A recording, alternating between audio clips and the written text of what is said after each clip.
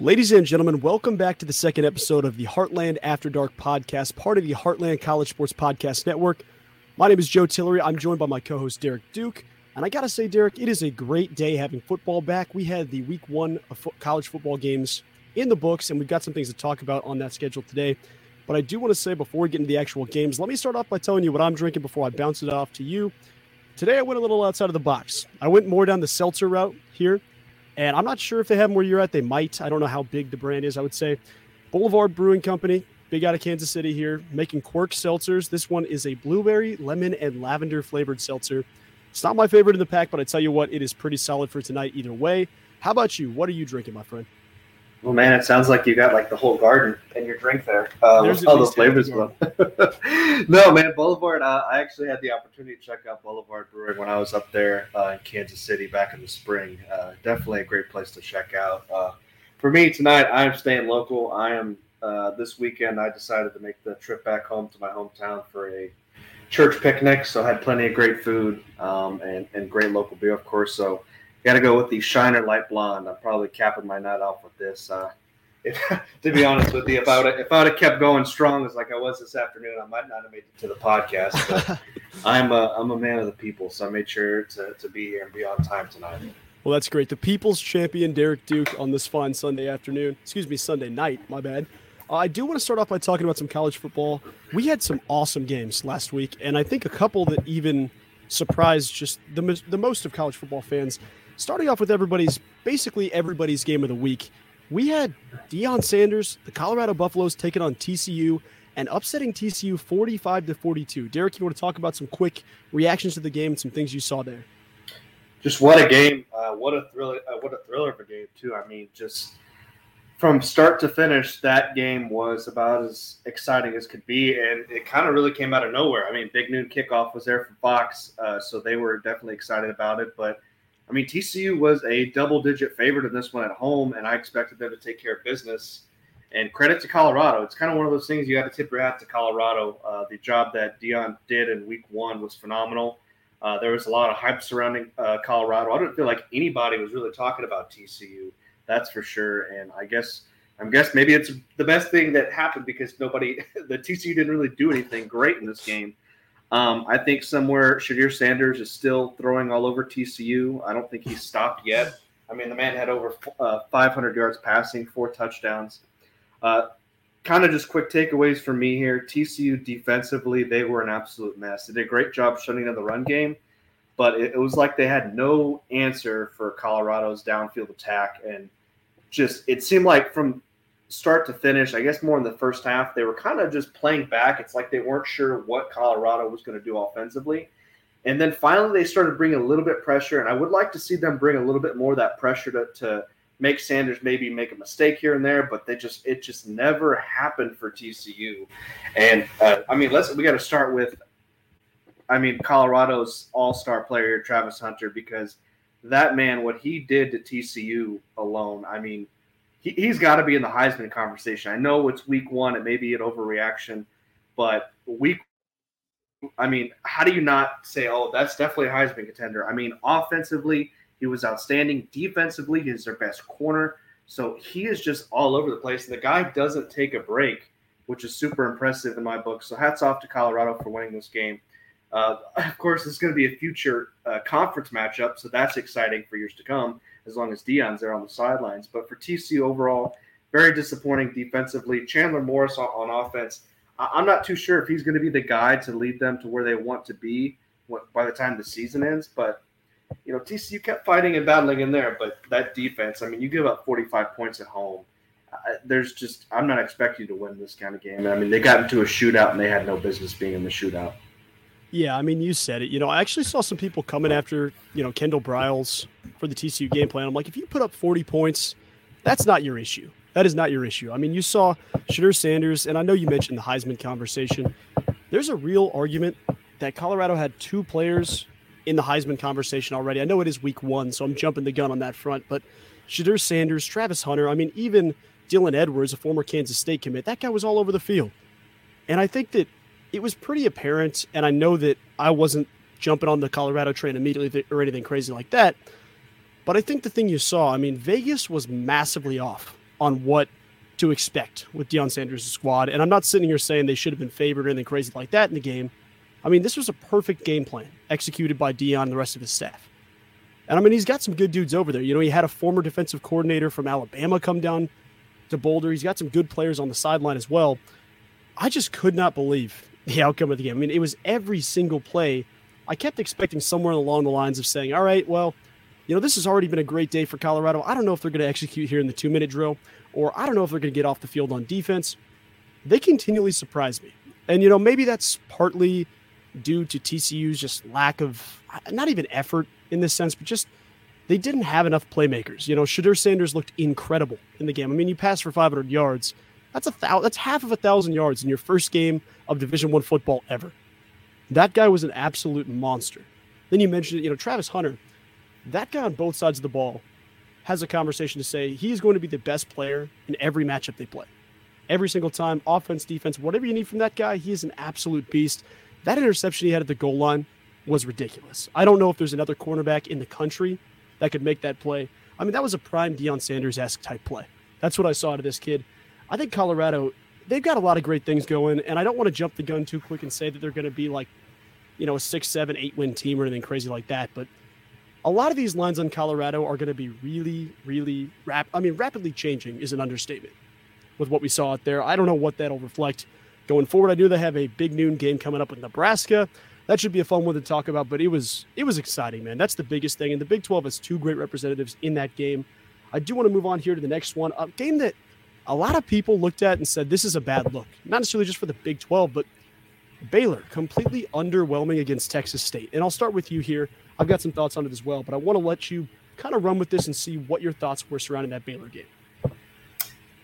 Confusion, disappointment, just another one of those games where this was probably more head-scratching than the TCU game for me because, I mean, Baylor comes in here favored by nearly 4 touchdowns at home, and you think they're going to take care of Texas State in Waco, and that was not the case. I mean, first play of the game was great for Baylor. Shapen goes downfield and hits a 40-yard bomb to one of his receivers. And I'm like, okay, well, maybe Baylor's gonna be competitive in this game. Maybe they're gonna start, you know, kind of taking control. And it just never happened. And Joe, I'll be honest with you, I don't even know where to start with this Baylor team because there are just so many areas of concern for me. And these are going to be things that we kind of have hinted at in the offseason, maybe some question marks. And I mean, these went from question marks to red flags for me pretty quickly. Let's start off with the offense for them. Baylor's offensive line, that was one of the worst offensive line performances I have ever seen. And I know the stats may not show it in terms of sacks, but Blake Shapen, I felt like every single time he dropped back to pass, he was hit. And after, you know, by the time we got to that third and fourth quarter, I mean, he was literally hobbling around limping. He couldn't even walk. I mean, it was really, really bad, and he ended up getting a big old bulky knee brace, and they taped all over the knee brace, and I didn't think he was going to go back out there, and he did in that fourth quarter, and I mean, he just kept battling, and credit to him because he was just getting no help at all from his offensive line. Baylor couldn't run the ball at all. They have playmakers. I feel like they have some great playmakers with Dabney, Presley, Jackson Jr., and Baldwin, but when you don't have time to throw to those guys, something's got to change. And I keep going back to Blake Shapen. I don't know what else he could do in this situation because he was just running for his life back there.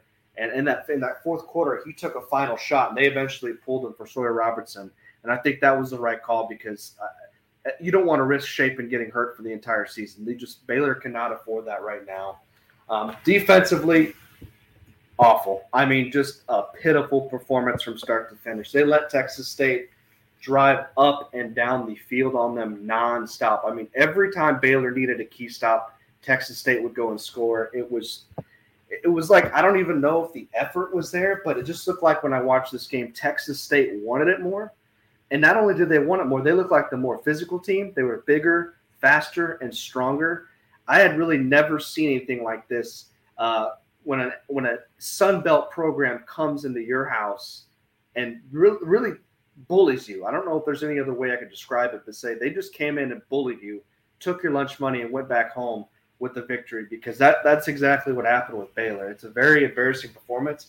I think Dave Aranda is going to have to answer some questions. And I'm not really sure where Baylor goes from there, but I mean, outside of that 2021 season, here's an interesting stat. Outside of 2021, Dave Aranda is 7-15 with a minus 54 point differential against FBS teams. Wow. Against teams not named Kansas, he is 5-for-15 with a minus 99 point differential, and he's 6-13 against Power 5 teams in that span.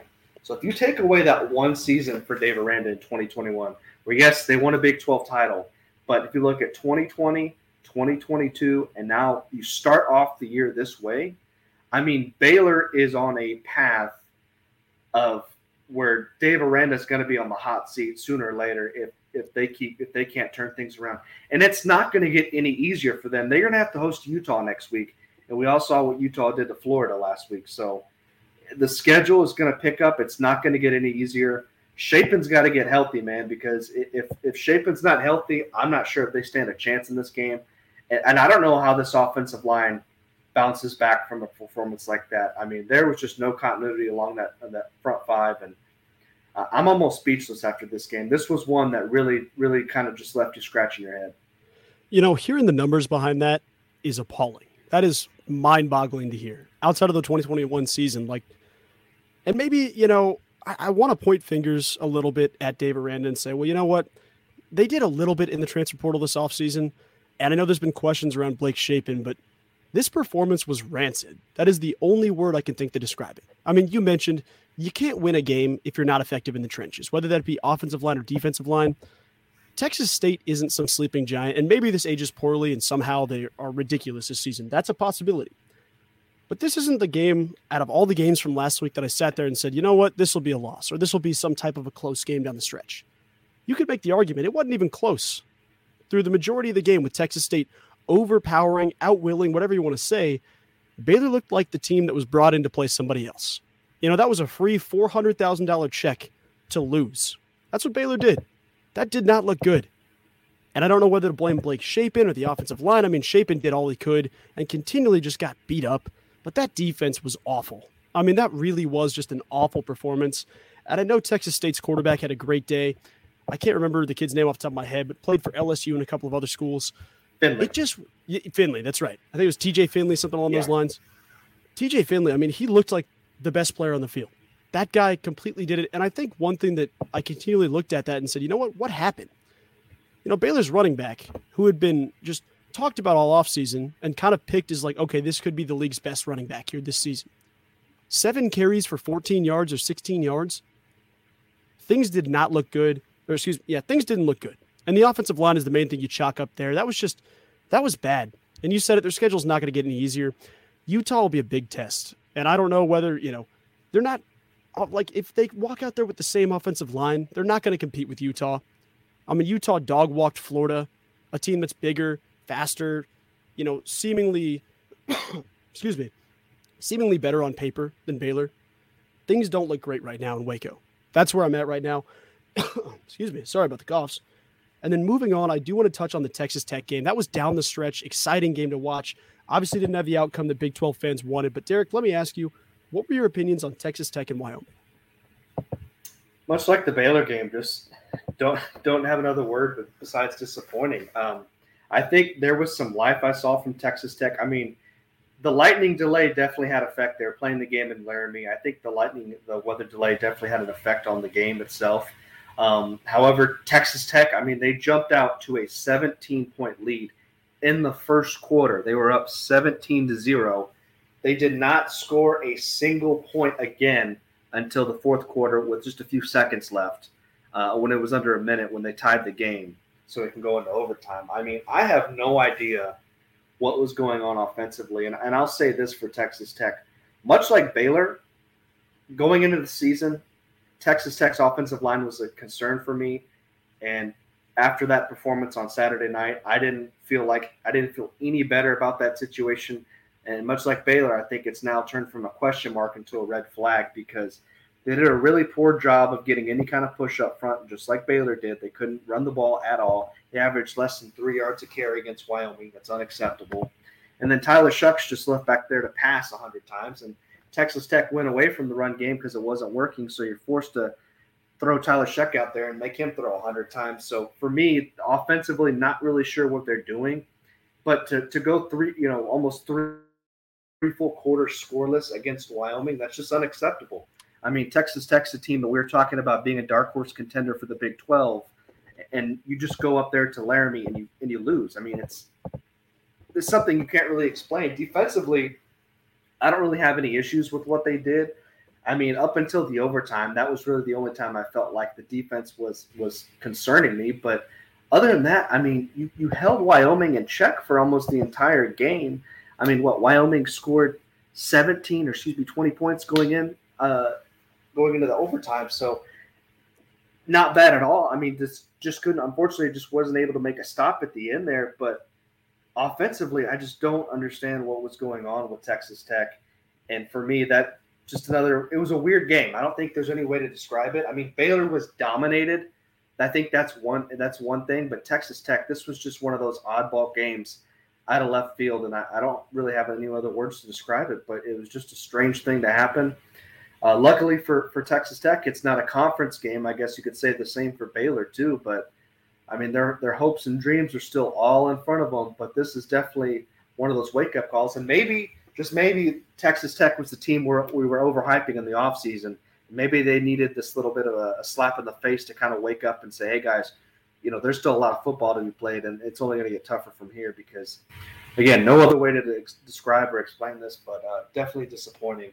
And disappointing for the Big 12, too, not just Texas Tech. Yeah, I think you mentioned it. I mean, they definitely, from the game energy or kind of the vibe of the team, I'm sure that to an extent they bought into the hype a little bit, and it's hard to say what players here and what coaches here, but there was so much smoke, not necessarily blowing smoke, but there was so much buzz surrounding Texas Tech this offseason, whether it be media days or different stories coming out about different players. It felt like this was the team that was poised to make a run. And I'm sure to an extent they bought into that. And I think that puts you prime real estate for getting just smacked in the mouth by a team in the non-conference. And I think a lot of people compared it to last season. You saw Kansas State win the Big 12 title. They lost to Tulane in week 2. And granted, we saw in the end of the season, I mean, Tulane was a top 25 team, top 15 team in the country, won their division. Maybe Texas Tech has that type of trajectory going forward. I know that their schedule isn't the easiest. It's not the toughest based off where they could potentially finish out. But this has to be that wake-up call of a game. I know it's week 1, so saying that you have to have a wake-up call in week 1 is not ideal, but I think they should get back on track. I mean, it wasn't the same degree to Baylor where it was just an awful performance all around. I think Texas Tech has some silver linings to this game. Tyler Shuck looked good. He was healthy for the most part. I mean, he looks like a menace whenever he decides to run the football.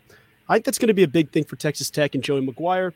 But yeah, it does have to be that wake-up call. I mean, it is a strange game, and anything's possible in the non-con, but I think that Texas Tech will be able to use this as experience going forward and kind of push into the rest of the season and even into Big 12 play. This should be a good learning point for that team, in my eyes. That's the way I feel about this game. Another game I want to talk about, and this was a big loss. I mean, we all talked about it. West Virginia didn't have much of a shot going into this week that outside of kind of the irrational fans or even the fans that are just over the moon excited about their team, West Virginia didn't get the love. I mean, they were dogs at Penn State in Happy Valley. I mean, it was a game you expected Penn State to win.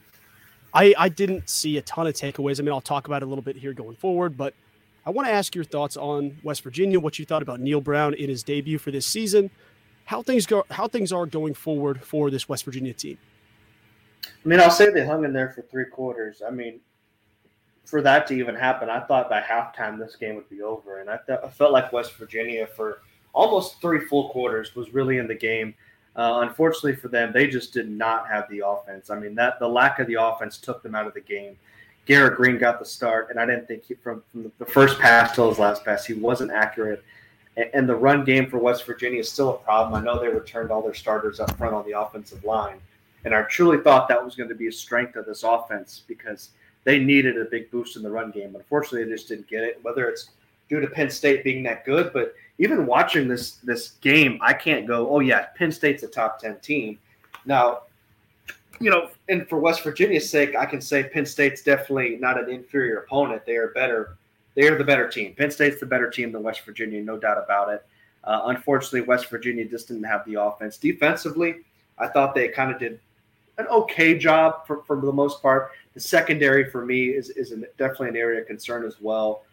They couldn't keep up with Penn State towards the end there. But again, they didn't get any help from their offense whatsoever at all. So that, for me, that's a problem. I mean, Garrett Green went 16 for 27 for 162 yards. He had a QBR of 57.5. I mean, that's just not going to cut it. The run game averaging less than 4 yards a carry. It's just things that are not going to cut it. And for West Virginia, the other thing I'll say, outside of Devin Carter, they really have no threat in the passing game. I mean, Garrett Green struggles enough in the passing game when it comes to throwing the football, and he just doesn't have any weapons. I feel like the only person I trust on West Virginia's offense right now, outside of Zach Frazier up front on the offensive line, is C.J. Donaldson Jr., the running back. He is going to be their bread and butter. He is literally going to have to carry them, and they're going to be in some dogfight kind of games this season because that's just the way they're going to win. They're going to have to win sloppy if they're going to have Garrett Green at quarterback. Yeah, I mean, I think you're right with that. And I think to an extent, like, yes, you didn't win the game. I don't think many people expected you to win in this case. I think one thing that impressed me, you mentioned it. I mean, not Penn State, West Virginia hung tough for a lot of this game. You know, we both expected it to be over by halftime, and kind of earlier in this game than not, West Virginia hung around, and you mentioned it, they just don't have the team to compete right now in 2023. And I think that a lot of people expected it to be maybe not a team talent level thing, but more about this team just isn't going to perform under Neil Brown, or Neil Brown isn't getting the best out of his players, whatever the case is. There's been a lot of stuff about the hot seat that he's been sitting in the last couple of seasons. I was honestly surprised. I mean, I was surprised to see how hard West Virginia competed the entire time. Obviously, late kind of got out of hand there, but this team offensively just, you mentioned, they're going to have to rely on C.J. Donaldson. I mean, that has to be the guy. And I know it's kind of unfair to ask one dude to be your entire offense, but that's how this is going to go for West Virginia.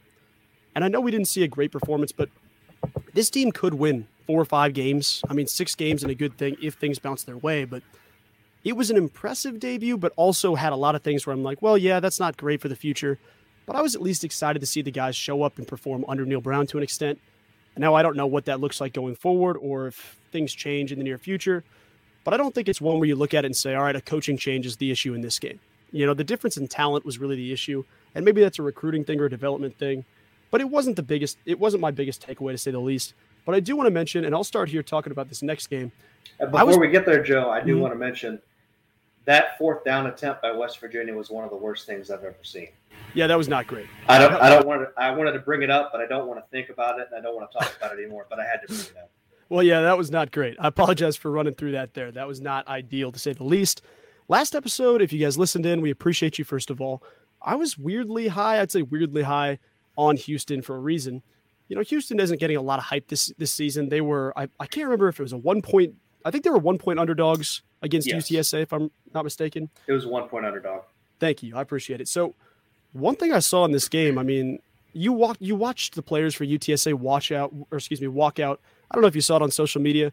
There were dudes stomping on the Houston logo at midfield before the game from UTSA. That's a big deal. That's a big energizer, and maybe that pushes this Houston team to compete. But Houston went out there and played better than I thought. I mean, Dana came back to the Big 12 and really not necessarily a lights-out performance or anything like that or lighting up the scoreboard, but Donovan Smith was better than advertised. And I mentioned that if he could really perform and make some of these key throws, Houston could win some of these sloppier games. I know that this game wasn't one on the schedule that everybody chalked up as a win, but it was one they came away with. You know, they played a solid game. I think the defense has a lot to improve on, and they've got some things to work on, just like playmaking on offense. I mean, they've got Golden, the receiver, and a couple of other guys, but if Donovan Smith can stay healthy and play like he did the other day at UTSA, I think this team could win a couple more games. And I want to ask your thoughts here on that game. Yeah, you know, you mentioned the field stomping on the logo from UTSA. I don't know what would have been worse, them stepping on the logo or them just pouring out Red Bulls or Monster Energy drinks on the sidelines to piss off Dana. But no, for me, Houston, I was really surprised by their performance. I thought this was going to be a high-scoring game. I thought this was going to be a classic old-school Big 12 shootout because I didn't think either defense had what it takes to hold one another under like 3 or 4 touchdowns. But credit to Houston's defense. For me, that's the biggest takeaway in this game. Houston's defense did an outstanding job. Frank Harris, for those who don't know, has been at UTSA. He's going into his 7th college football season. 7. I mean, that is COVID, I know, but that is just unheard of. That's crazy. But moving on, UTSA is a good quality group of 5 program. They've won two, I believe, Conference USA championships in a row under Jeff Traylor. This was going to be a great test for Houston. And with Frank Harris, a quarterback for the Roadrunners, the offense was legit for UTSA. And for Houston to hold them to just 14 points, that was big. They were able to get 3 interceptions, which was huge in this game. I felt like that's what really won the game for Houston. So kudos to the defense for doing an outstanding job. Offensively, you talked about Donovan Smith a little bit. I didn't think he did anything spectacular necessarily, but he did what he does best, and that's manage a football game. Houston, literally had 0 run game. They didn't get any help from their offensive line, but Donovan Smith found a way to get first downs, move the chains with his feet a little bit, make some plays. Samuel Brown, the wide receiver, had a nice game. There's some decent weapons on this Houston offense. I think it's just a matter of Smith kind of understanding and finding those weapons in a timely manner. But I think once they play a few more games under his belt, I think he'll get more comfortable. But again, defensively, that's what really took me by surprise for Houston. This was a big win. I know it's UTSA, and people may kind of look past that and say, oh, it's a nobody. But UTSA is a really quality group of 5 program, and hats off to Dana Holgorsen for getting the win at home. Yeah, definitely a good momentum piece moving forward. Now, I want to ask you about this, and some of these games in the Big 12 were just lopsided because you're playing teams, like a Rice, or you're playing a Central Arkansas, Eastern Kentucky, Kent State, for an example. A lot of these games, there isn't a ton of takeaways, but I'd love to hear your thoughts on what happened with Texas and Rice. For me, about slow start for Texas. And that was kind of, I think everybody saw that coming. There is so much hype going into the program in Austin right now. We're talking about Big 12 championships. We're talking about Quinn Ewers being a Heisman contender. Of course, you have Arch Manning, the backup that everybody loves. So there's just a ton of hype around the Texas program. Started off really slow. I believe it was 16-3 at halftime. I didn't think Texas offensively looked good at all. Good news for Texas. Defensively, they were outstanding for the entire game. From start to finish, outside of that final touchdown, I think that came in just absolute garbage time when all the backups ran. But for me, Texas just got off to a slow start offensively. Quinn Ewers was okay, 19 for 30 for 260 yards and 3 scores. Some of the wide receivers had a decent game. Worthy, Whittington, Sanders kind of popped off my screen. The one thing I will say for Texas, the score kind of took care of itself in the end, because I figured, 27 point spread or victory, not bad. Again, I know you probably maybe like to see a 35, 40 point win, but if I had to take away one thing from this Texas and Rice game, it was the lack of the run game for Texas. Yes, they rushed for 158 yards, but for a long time in that game, I felt like they couldn't just get anything going. And once again, we're going to bring up another offensive line here. Texas, I know they brought all 5 starters back, but they did not really impress me. I didn't feel like Texas got that push they really needed to get against a team like Rice. So that's definitely going to be something to keep an eye on, because they're going to be traveling to Tuscaloosa next week to take on Nick Saban's Crimson Tide, and that's going to be a lot different from looking at Rice on the other side of the ball. Yeah, you said it. Texas's offensive line, I expected them to come in and be, a top 2-3 unit in the Big 12. Up there with Kansas State, up there with other teams. Like, they were beat down repeatedly on 3rd and short, 4th and short, and they're both in the first half, I know, to an extent. They picked it up in the second half, but, you shouldn't really be getting driven off the ball. If you're the best offensive line in the Big 12, you shouldn't be getting pushed back as hard as you were by Rice. They gave up multiple sacks in the first half. Players who hadn't given up more than 1 sack in their entire careers were giving up sacks to Rice. I don't know, man. The offensive line was, it was suspect. That's the only way I could describe it in this game. And I think my big takeaway, and I know that Quinn Ewers has a lot of pressure on his shoulders and a lot on his back this season. I think what I look at, he can't afford to start as slow as he did against teams like Kansas State or against teams like Texas Tech. Oklahoma is a good example of that. You saw Dylan Gabriel dealing for Oklahoma, and we'll talk about that a little bit later. But I don't think you can have that type of a slow start and win some of these close Big 12 games. The league's going to be better. Obviously, last year there's a ton of parity. There's going to be parity every season where you never know who's going to win. But Texas going into halftime, up 16-3 against Rice, I think that should have been 4 or 5 scores on the board. I know that's kind of blown out of proportion, and people can start slow as things settle in. But I was kind of shocked to see how I mean, the lack of efficiency on the offensive side of the ball in the first half, and they did settle in. The receivers are really the biggest positive takeaway from Texas, but they've got to figure out the run game. I know C.J. Baxter, their superstar freshman running back, got injured in the first half. They had another kid that was, kind of popping off. But it was just one where it was kind of a head-scratcher for me in that game, and I know the final score didn't reflect it, but, maybe it's Rice showing up, and they've got a better defense than advertised, but they didn't look great on offense. Texas's defense is going to be for real. They are lights out. Jalen Ford is sideline to sideline. They've got a ton of studs in that team, but I was kind of pushed back from Texas a little bit in this first game. I know it's the first game of the season, so I'm exercising that, taking that with a grain of salt, but there's some questions on Texas that need to be answered. And the worst time to do it is when playing Nick Saban. That's my biggest takeaway from this. I do want to ask you this, because we saw a game between Oklahoma State and Central Arkansas where they had 3 quarterbacks in the game. I know Mike Gundy had talked about it. They had a couple of different quarterbacks rotate through. Do you have any inclination of, is that going to continue on? Do you think that they saw enough in this game to announce a starter or to roll with one specific person? I'd love to hear your thoughts on that quarterback battle and the Oklahoma State game as a whole. Attention to Mike Gundy. Pick a damn quarterback already. I mean, my goodness. It was – and we knew that all 3 of these guys, whether it was Garrett Rangel, Gunnar Gundy, his son, of course, or Alan Bowman, they were all going to get reps in this game against Central Arkansas.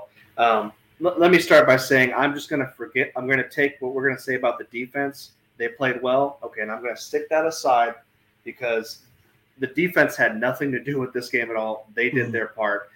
Offensively, I thought it was a cluster, you know what, and a disaster of epic proportions. I had no idea what Oklahoma State was doing. They bring in Alan Bowman, and the Bowman didn't look good. Rangel looked okay, and then you're saying, okay, well, Rangel's out. Now it's going to be Gunnar Gundy. And you had Mike Gundy's son playing when this game is still, it's not out of reach by any means. When the game's kind of still on the line in the balance here, you put Gunnar Gundy in. That is a bold move by Mike Gundy. I'll definitely say that. Luckily for them, they were able to win and kind of get away from this game. But for me, they've got to figure out the quarterback situation. And for me, that's going to stem. And again, I'm going to keep bringing up an offensive line. But again, it's true because Oklahoma State's offensive line did not look good at all against Arkansas State. They looked terrible. And they rushed for almost 150 yards, but for most of the game, I didn't think they did a great job. I didn't think they did a good job in pass protection either. So when you have a bad offensive line and you have a guy like Alan Bowman, who's quite talented, as we all know, but has a injury history as well, that's not a good combination. So maybe for me, when I watch this game, I think Rangel is probably the guy I'd maybe go with if the offensive line is going to play like that, because at least Rangel can kind of move around a little bit and make things happen, where Bowman, I'm not sure at this stage in his career he's going to be able to do that. And if he does, I just don't see him staying fully healthy throughout the season. Another thing offensively is Ollie Gordon's got to get more carries. He against Central Arkansas, he's getting 7 carries. I mean, that's ridiculous. That's inexplicable. That's got to change. He is the best running back that they have by far, and he doesn't even get the most carries in this game. So that's got to change. I don't know what's going on there. Again, offensively, I have no idea what they are doing. They have playmakers. They have Jaden Bray, Brennan Presley on the outside. So they've got some weapons. It's just I don't know what they're doing. And until they figure out what they're doing, I don't know how many games they're going to win. Again, much like Texas Tech, Oklahoma State was a team that me and you, Joe, talked about in our preview episode of the season, being one of those sneaky good teams that can maybe find their way into Arlington in December. But there was nothing in this game that I go, yep, that looks like a Big 12 title contender to me. Yeah, man, I hate to say that, but I 100% agree. I mean, it's crazy watching this. I kind of figured this would be a game where you see one quarterback stand out above the rest. None of them looked like – they all looked like guys that could go and compete. I'll give them that. None of them stood out and said, I am your guy. This is the guy you start 100% in my eyes. Garrett Rangel, I think, stood up a little bit higher than the other two. Gunnar Gundy looked good, but it was also late enough in the game that you never know what you're going to get. He moved the offense down the field, but a lot of that is credit to Gordon, the running back, just getting big play after big play. I know he didn't get a ton of touches. You said it. He's got to get the football more. It doesn't matter who you have under center. He's got to get the football more. They got to give him more carries each game. He is a guy that can really, make some big plays. I mean, you saw the offensive line when pass blocking wasn't great. I mean, they did better in the rushing attack, but it still wasn't a great product. I don't know, man. I think I'm going to make my prediction here, and I'm not going to give you a prediction as to who the quarterback is because I can't tell you. I don't know enough in that sense. I think Alan Bowman is still going to get some of the majority of looks early on until you have a reason to put him not in the starting lineup. I think they're going to know their starting quarterback after this Arizona State game. I mean, Arizona State's going to be a good enough team. That's going to be a tight enough contest that you should say, okay, whether it's a positive thing of, okay, this guy's leading the ball down the field, he's leaving touchdown drives on the field, that's what we're looking for from this guy. I think the realistic, expectation for this game is going to be, this guy can't move the football right now. This guy can't move the football right now. How's the offensive line doing? Is it their fault? Is it kind of a mixture of guys on offense? That's the thing. I mean, defense, I'm not even going to touch it. You mentioned it. They played their hearts out. They played solid. They've got to figure out this quarterback situation and stat. I mean, Arizona State's not just going to let you try 3 different people out and get away with it and make that work. I mean, that's not going to be a gimmick for the season. Things have to get decided soon. That's my biggest takeaway here. And now moving ahead to a game that featured a stud of a quarterback. And I'd ask you this question to pitch it up. Cincinnati puts up 60 points in their week 1 game. I mean, all over the field. I know it's Eastern Kentucky, so take that with a grain of salt. But let me pitch you this. Is Emory Jones the greatest player of all time? Because that's what it looked like. No. I know he had a hell of a stat line and was amazing and all those things, but I'm still going to have question marks, but I will say this. That stat line in the first half, 326 yards through the air and 4 touchdowns. That is an absurd stat line. Xavier Henderson finished the day, too, with 149 yards in the score, his favorite target. For me, that kind of was the story of this game. It was one of those things where, did we learn a lot about Cincinnati in this game? No. Did the guys get a lot of reps that they need desperately? Yes. So it was kind of one of those things for me. Emory Jones, but yeah, he looked really, really good. But again, Eastern Kentucky. So it's going to really depend on how excited you are. But I'm not one to get overhyped, especially during the non-conference when teams are playing, Big 12 teams are playing, FCS teams and everything like that. So I never get caught up in anything like that until you start playing Power 5 opponents or in conference play. But Emory Jones definitely looked good. Defensively, I thought Cincinnati did a great job. They got some turnovers. And most importantly, they got off the field on 3rd down. They never gave Eastern Kentucky a chance. And, pretty much from start to finish, this game was a blowout. But, again, hats off to Cincinnati. Got the first win as a member of the Big 12, which is always fun. Yeah, I mean, while I'm not actually willing to say he's the greatest player of all time, I totally am one to buy into the hype. Not necessarily when your opponent is Eastern Kentucky. And I don't mean to say that they're going to do this against, any team in the Big 12 for that extent. I mean, maybe there's a chance against like an Iowa State or somebody, but I mean, their defense was solid. We'll talk about that later. Cincinnati, it was just good to see them come out and have some success on offense. I mean, Emory Jones, 7 total touchdowns on the day. Ridiculous stat line. And I know there's some good things on the defensive side of the ball, but it still is one of those situations where we didn't have enough takeaways in this game to say, okay, this is something good I can put in my pocket to use for later when looking at the Cincinnati team. Emory Jones right now has to be a one-man show, and I want to see that change up a little bit. I know he's capable against a team like Eastern Kentucky, but that's not going to continue through all the Big 12. I mean, it could. Don't get me wrong, it could, but it's just not likely that continues down the stretch. I think Emory Jones is a great player, and I think he's going to be a better quarterback in terms of rankings in the league than a lot of people expected, but it was at least just a good thing to see this team come out and not have a struggle fest, kind of have that 28-15, 28-17 type game. It was nice to see them put the team away, and that was the end goal. That was really the thing I wanted to see. I'm not going to say it's going to give them much more of a leg up in terms of anything going forward, but it is a great thing to see. I think Emory Jones is a stud. That's kind of my main takeaway from this.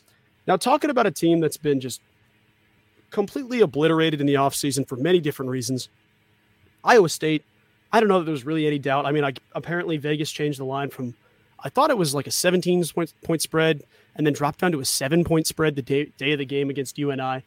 Do you have any takeaways from this Iowa State team? We saw some different quarterback play, but I'd love to hear your thoughts on that and what all happened with the Cyclones.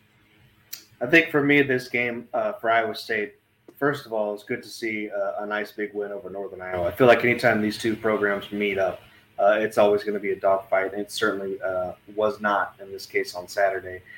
For me, defense and special teams kind of won the day for the Cyclones, and that's something you don't really say often.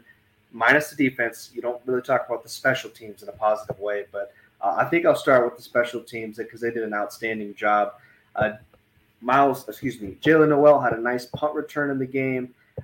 Shout out to Chase Contreras. I'm hoping I'm saying his name right. He kicked a 56-yard field goal in this game.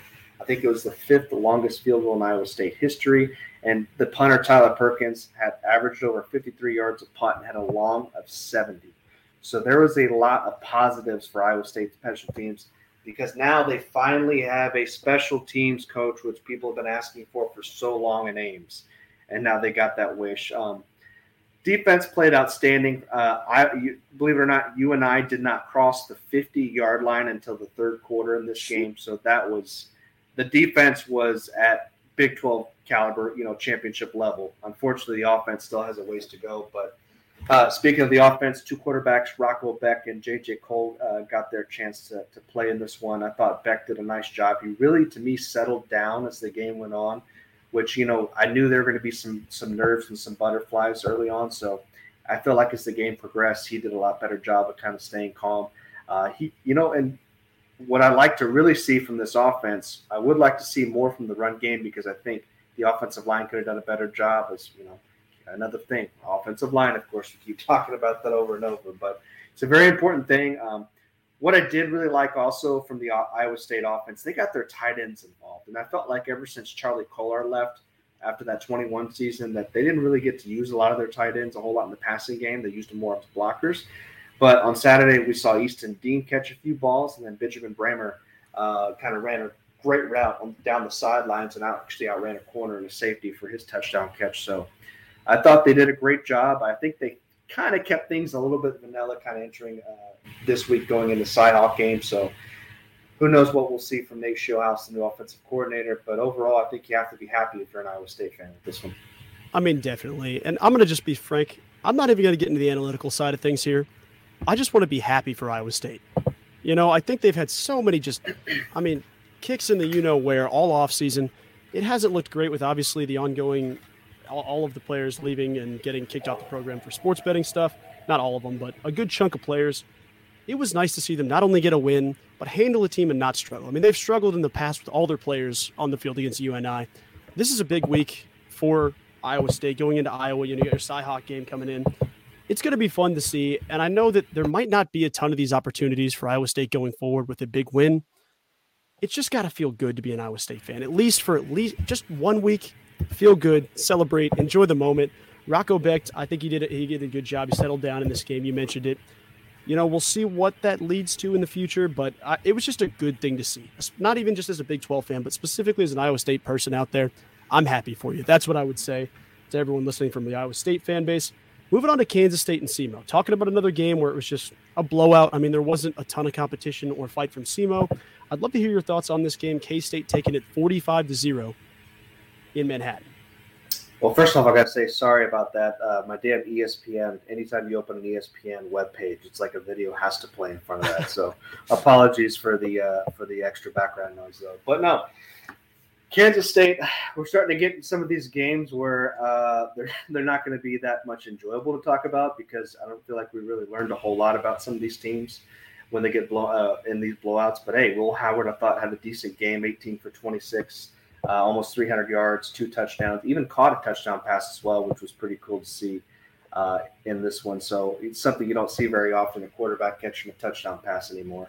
DJ Giddens, I thought, did a great job behind his offensive line. I mean, there were a lot of things to like here for Kansas State. RJ Garcia and Ben Sinnott both went over 100 yards, so that's something I talked about going into the year. Kind of seeing some of their playmakers step up, especially in the passing game, because I think that's where Kansas State's offense can really take it to another level. They can't, if they're not able to beat you with the run and the passing game.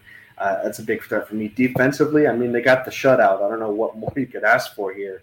But I thought they did a great job overall. They took care of business, and that's more than a lot we can say compared to some of these other teams in the Big 12. So kudos to Kansas State, and we'll see what they do moving forward. But they definitely look like they were doing their job on Saturday for sure. Yeah, I agree with you for sure. I think looking at this game, I mean, the biggest thing I saw, you mentioned the passing, the passing attack. They were without Keegan Johnson, one of the transfer players from Iowa, who's supposed to be their top guy in the passing game, obviously outside of Ben Sinnott, their tight end. He was wearing street clothes for this game. I wasn't sure. It sounded like he got nicked up early in the week. K-State was, really, really successful through the air. RJ Garcia is a player to follow, and I necessarily didn't have him as a guy to say, this player could get upwards of 700-800 yards this season. RJ Garcia might be that next guy for this Kansas State offense. Obviously, things are going to look a little bit different when you play different levels of competition, but SEMO was a pretty solid team at the FCS level. They haven't been shut out in 47 games, I read.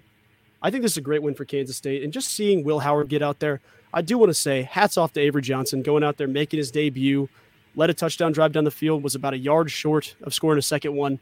The future's bright in Manhattan, especially with Avery Johnson at the helm going forward. But it was a great win. It was a comfortable win for K-State. We'll see what happens in week 2 against Troy. But touching on, you touched on it. We've got a stretch of games where there's blowout coming up here. So the takeaways are going to get a little bit different, but I do want to talk about Oklahoma, and I'll start this thing off on Oklahoma and Arkansas State. Dylan Gabriel looked great. I mean, you're playing Arkansas State. I don't want to sit here and say that they're the best team that we saw this weekend in terms of not even to say inferior teams, but just weaker teams in that week 1 schedule.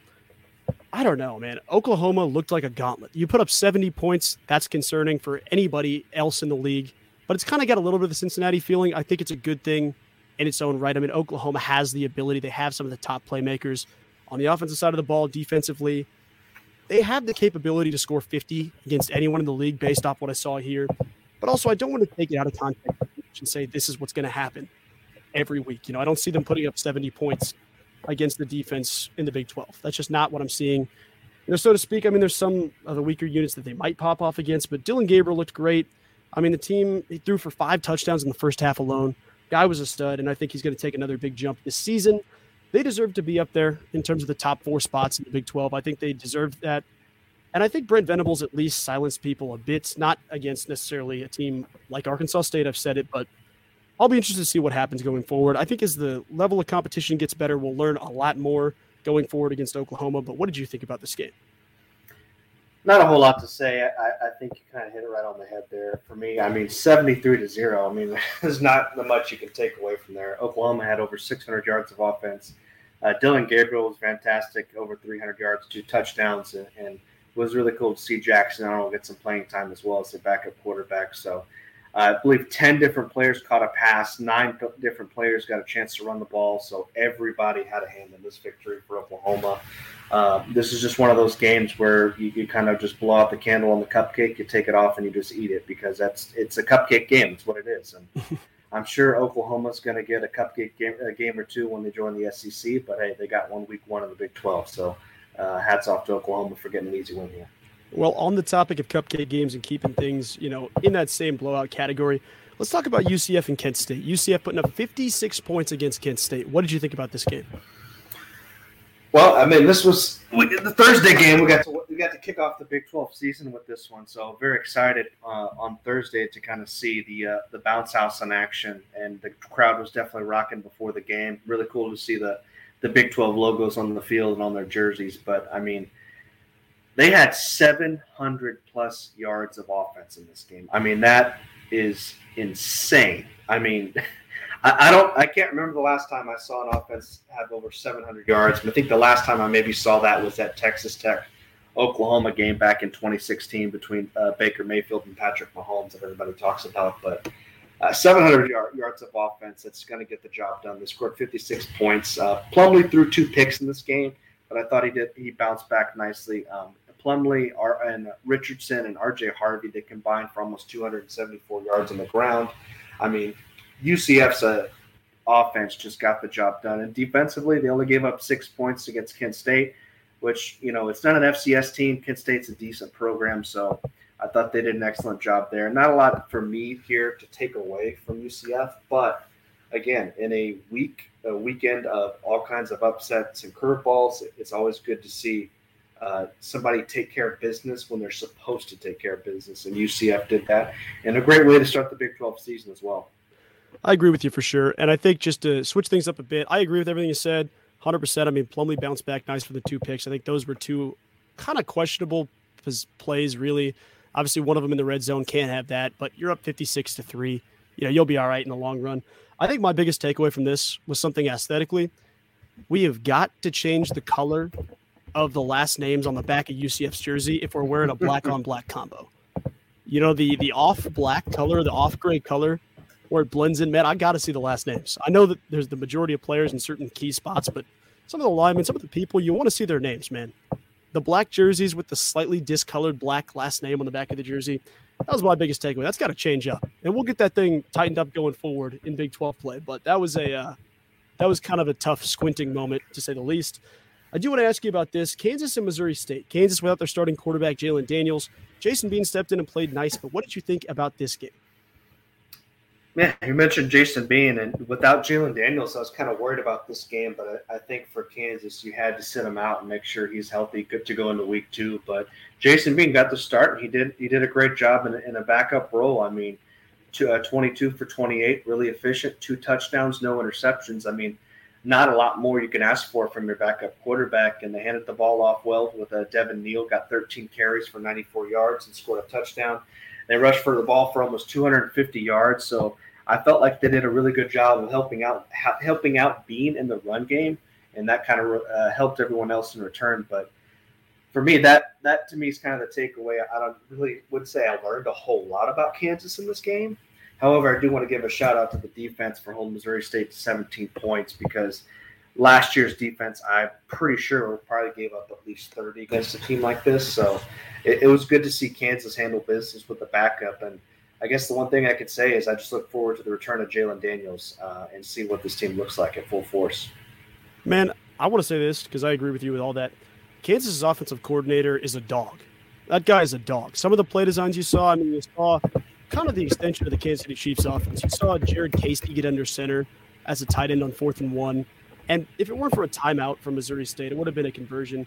Got under center, punched it up the gut for a tight end QB sneak. I mean, there's a lot of creative play calling in Kansas. And I think that there was a quote I heard in the game that said, "We want Kansas to be the toughest game to scheme for of any team in the country."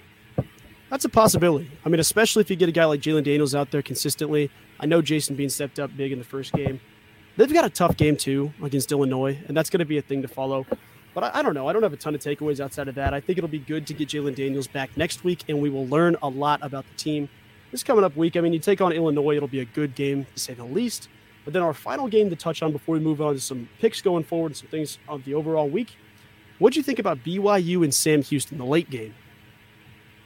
I wanted to not only poke my eyeballs out, but I wanted to pour hot sauce all over them because it was so hard to watch. And after watching, 12 plus hours of Big 12 football, by the time 1 a.m. rolls around, you're pretty exhausted. And having to watch BYU's offense wasn't all that entertaining. But I guess the one thing you say is they got the win, and the defense got a shutout, which is pretty impressive. Sam Houston State made the transition from the FCS to the FBS level this year. They're now in Conference USA, so it's not like it's necessarily a cupcake opponent, but at the same time, I would have liked to see more from the BYU offense. I mean, Keaton Slovis just did not get it done through the air. There's no passing threat whatsoever from BYU, and I feel like they've got some guys that can, be playmakers on the outside, but when you have Slovis playing the way he did, I just don't see how that's possible. Even the run game to me was a little bit non-existent. I mean, they only averaged 3.3 yards per carry. Nothing to really brag about there. Slovis, both scores came from Slovis, 2 short touchdown runs within 5 yards. So outside of that, I mean, there's not a whole lot for me to take away for BYU. I saved this game specifically because for me it was the hardest game to watch out of any Big 12 game this weekend. Yeah, I agree. I mean, no disagreement here. I think the biggest thing, BYU's offense was painful to watch. Their defense did a great job. They had 3 turnovers in the game, and BYU put up 14 points total to show for it. That's got to improve. And whether that be a guy like L.J. Martin, he was a stud running back, got 16 carries for 91 yards. He played well. Chase Roberts was decent, I guess, in the pass-catching game, but there just wasn't enough. There wasn't ever a threat from BYU's offense. It was a hard game to watch, and you said it. As the night gets later, you kind of want to turn things off and go to bed. BYU was not the most exciting finish to the night, but that's kind of what I take away from that. They're going to struggle in the first season of Big 12 play if that's the recipe going forward. That is my biggest takeaway here. But do you have any kind of a recap or an overall thought on week 1 of Big 12 play? Things you saw in the week that you really liked, what you didn't like, whatever you want to go into from there. when I look at this weekend, I guess you look at the record 10-4, and you're okay with that. It's a winning record, but at the same time, I felt like it should have been 13-1 or 14-0 because I didn't think like the Big 12 really deserved to have 4 losses in this game at all. So for me, that was a bit surprising because going into that weekend, I didn't really expect 4 teams to go down. I don't think neither did you, Joe. And I think just kind of overall, we started with the Texas Tech and the Baylor games. For me, those were just 2 knockout games, and TCU to an extent too. Nobody really saw that one coming. So for me, those were 3 games that were really some gut-punching blows for the Big 12. And, I don't know how they're going to bounce back moving forward. We talked about Kansas State a little bit, losing to Troy last year and then going on to win the Big 12. But, you got to find a way to bounce back in the non-conference. That's the best way to do it. And there's going to be some tough opponents this week. Iowa State playing Iowa, Baylor getting Utah, Texas, Alabama, Cincinnati playing Pittsburgh, Oklahoma State and Arizona State. So there's going to be some opportunities, and I can't forget about Texas Tech and Oregon. So there's going to be some opportunities for these teams to bounce back. But after a weekend like that, I'm not really sure if they're going to be able to pull it off. Yeah, I think my main takeaway was looking at the 4 new addition teams. You had a 4-0 record with each of the 4 teams in BYU, Houston, Cincinnati, and UCF. Obviously, the opponents matter in every single week matchup, but I just liked what I saw, and I loved having more teams in the Big 12. I know it's more games to cover, and it's later nights, to say the least, with BYU, but it was good to see the 4 teams. I know some of the games like Houston's and BYU's weren't as, 50, 60-point bombs as UCF and Cincinnati were, but it was cool to see, man. It's just good to see more teams in the league as the league continues to take a step forward. That was my main takeaway. And then seeing teams like, you saw Utah play its game against Florida. I know they're not in the Big 12 yet. You saw Colorado take down TCU. The future of the Big 12 is exciting as well, and I'm just pumped to see where it goes from here. But I do want to ask you your thoughts on Week 2, looking ahead at some spreads, and I'll read you through here the list of what lines are available right now. There are some games not featured here just because I know that the lines come out later in the week when you have an FCS and an FBS matchup. But I'll run you through the list here, and then I'll talk to you about some of the ideas of which games you're looking at and which ones you feel like there's some money to be made. Starting off, we got Kansas, favored by 3 against Illinois in Week 2. Cincinnati, 7-point underdogs at Pittsburgh. That game is at Pittsburgh. Baylor +4 against Utah, future Big 12 matchup here. Oklahoma State favored by 2 points at Arizona State, staying on the topic of another future Big 12 matchup. Iowa State, the Cyhawk game. Iowa State is a 3-point underdog versus Iowa. That is at home in Ames. Oklahoma, 18-point favorite over SMU. K-State, 15-point favorite over Troy. Houston, -10 at Rice. Texas Tech, 7-point underdogs at Oregon. Versus Oregon. That game is in Lubbock. Apologies. UCF -2 at Boise State. That game's on the road. And to finish things out, we got Texas as a 7-point underdog at Alabama in Tuscaloosa. Which of those games are you looking at saying, okay, there's some money to be made here? I think one that sticks out to me is Oklahoma. And I know it's not always a popular pick to whenever spreads that high, at 18, but -18 against SMU, I think Oklahoma's going to cover with these, especially after blowing out Arkansas State 73-0. I don't see SMU getting in that game whatsoever. So Oklahoma covering that, for me, that's easy money. Baylor +4 against Utah. After watching Baylor's performance, maybe they bounce back, but I think you got to take Utah there, winning by more than 4 there, because from what I saw from Utah and what I saw from Baylor this past week, 2 completely different teams that look like they're going in opposite directions right now. Kansas and Illinois might be something if you want to kind of bite on that. I could see Kansas maybe covering that spread at -3. UCF at Boise State -2 might be interested in that as well. Oregon and Texas Tech. I don't like picking against the Big 12 here, but after watching Oregon and Texas Tech, I think Oregon can win by more than 7 here. So I might like that one as well. Texas, Alabama, I don't think I would touch that game with the 10-foot pole. Iowa State and Iowa would not touch that game at all. So for me, there are a couple games in there that I like. Maybe even Houston at Rice. I think Houston covering against Rice at -10, I think could happen pretty easily as well. Yeah, I agree with you. I think there's some games in here where it's like some of the lines of the underdogs in the Big 12 were a little bit of question marks for me. I just don't see, in all honesty, I hate rooting against the Big 12 as well. I don't see how Baylor can keep it within 4 against Utah. I mean, Utah was a better team than Florida. I think they're a solid team this season. Unless for some reason Dave Aranda works some miracles, I think that's that's a line where you can make some money on that. And I know you mentioned staying away from Texas, Alabama. It's Alabama to an extent, and I know that's such a lame excuse as to say why that game would be decided, but man, Texas did not show me enough in week 1 to be comfortable riding with Texas. I think there's money to be made if you do want to make that choice of going with Alabama. I think that game's in Tuscaloosa. Future SEC matchup, that's got some implications going forward. I really like UCF -2 at Boise State. I know the game's on the road. It'll be played on the blue field. I think UCF wins that game comfortably by a score at least. We'll see. Maybe Boise State's better, but that's kind of where I'd lean in that sense. I think Kansas State, I don't like all the time in week 2 of this spot. I mean, they lost to Tulane last season where they were favored outright by 2 touchdowns or so. This game is shades of that. I think I'd stay away from it. I think Houston -10 at Rice is probably the play. If I had to pick my one, and I'll ask you kind of this as well, if there's games you're taking this week of what your picks are, where you put the Derek Duke stamp on, I think, and I'm going to go first so I can get the leg up on you here. I am stamping, and I'll go a 1-1 with you here if you have more than one. I'm going to stamp UCF -2 as Boise State as my first pick here. I'm stamping Oklahoma -18. Oklahoma's going to cover that. They're going to win by at least three scores in that game. I would stamp that game. I might stamp Kansas State -15 against Troy to cover as well. So for me, I like both of those teams a lot to cover. Yeah, I think I'm gonna do it because I kicked myself for not riding with a 21-point underdog Deion Sanders led team. I'm going to go ahead and ride with Alabama -7. I just don't see if Texas – I mean, if they start slow against Alabama, that's a nightmare. That's the way I see with that. I'm just going to stick with those two. I know there's some other games that I like, but I'm going to stick with 2. How about you? You got any other picks you like here? I mean, it's hard to say for me. I think that all the games I mentioned I probably feel comfortable with. Cincinnati at Pittsburgh, I don't think I'd really touch that game. Kansas, I think maybe you could take Kansas in that one. Stay away from the Cyhawks. Stay away from Texas. I'd see, for me personally, I'd stay away from Texas and Alabama. Here's the thing about Texas. I feel like every time they play one of these big games where all the hype surrounds it, I feel like they actually do show up. It's the games against like Kansas and Iowa State and West Virginia that you really got to watch out for Texas, because I feel like those are the games that kind of sleepwalk through more often than not. Yeah, I mean, that's fair. I think this season specifically, with how inflated the hype train's been for Texas, I'm not saying they don't deserve it. They deserve to be one of the top teams in the Big 12 this season.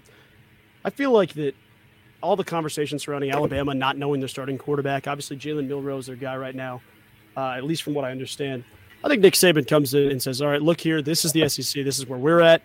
You guys got to work your way up. That's what I see for this. I mean, Sark could surprise me, but that's where I'm solidifying that. So we'll keep track of these picks going forward. I'm rolling with these two. I assume you're rolling with those two. And we'll kind of keep track as the podcast continues forward. Well, let me see if there's anything else we want to cover. I think it's going to do it. Derek, if you want to mention, this is time for last call. If you got anything else to say before sending it off. No, I think just overall, like I mentioned earlier, just excited for football to be back. It was a great weekend. Unfortunately, in the Big 12, we had a couple slip-ups here. I forgot to mention the 3 games earlier about Texas Tech, Baylor, and TCU. I felt like the TCU game was a punch in the gut. The Texas Tech game was like a slap in the face, and then the Texas Tech game, the Baylor game was a slap in the face, and the Texas Tech game was like a kick in the nuts here, because, I mean, just the way that those 3 games played out really kind of dictated the weekend, I felt like. Unfortunately, I think the national media is going to have a field day with it and talk about the Big 12 being down, because these are teams that are staying in the conference.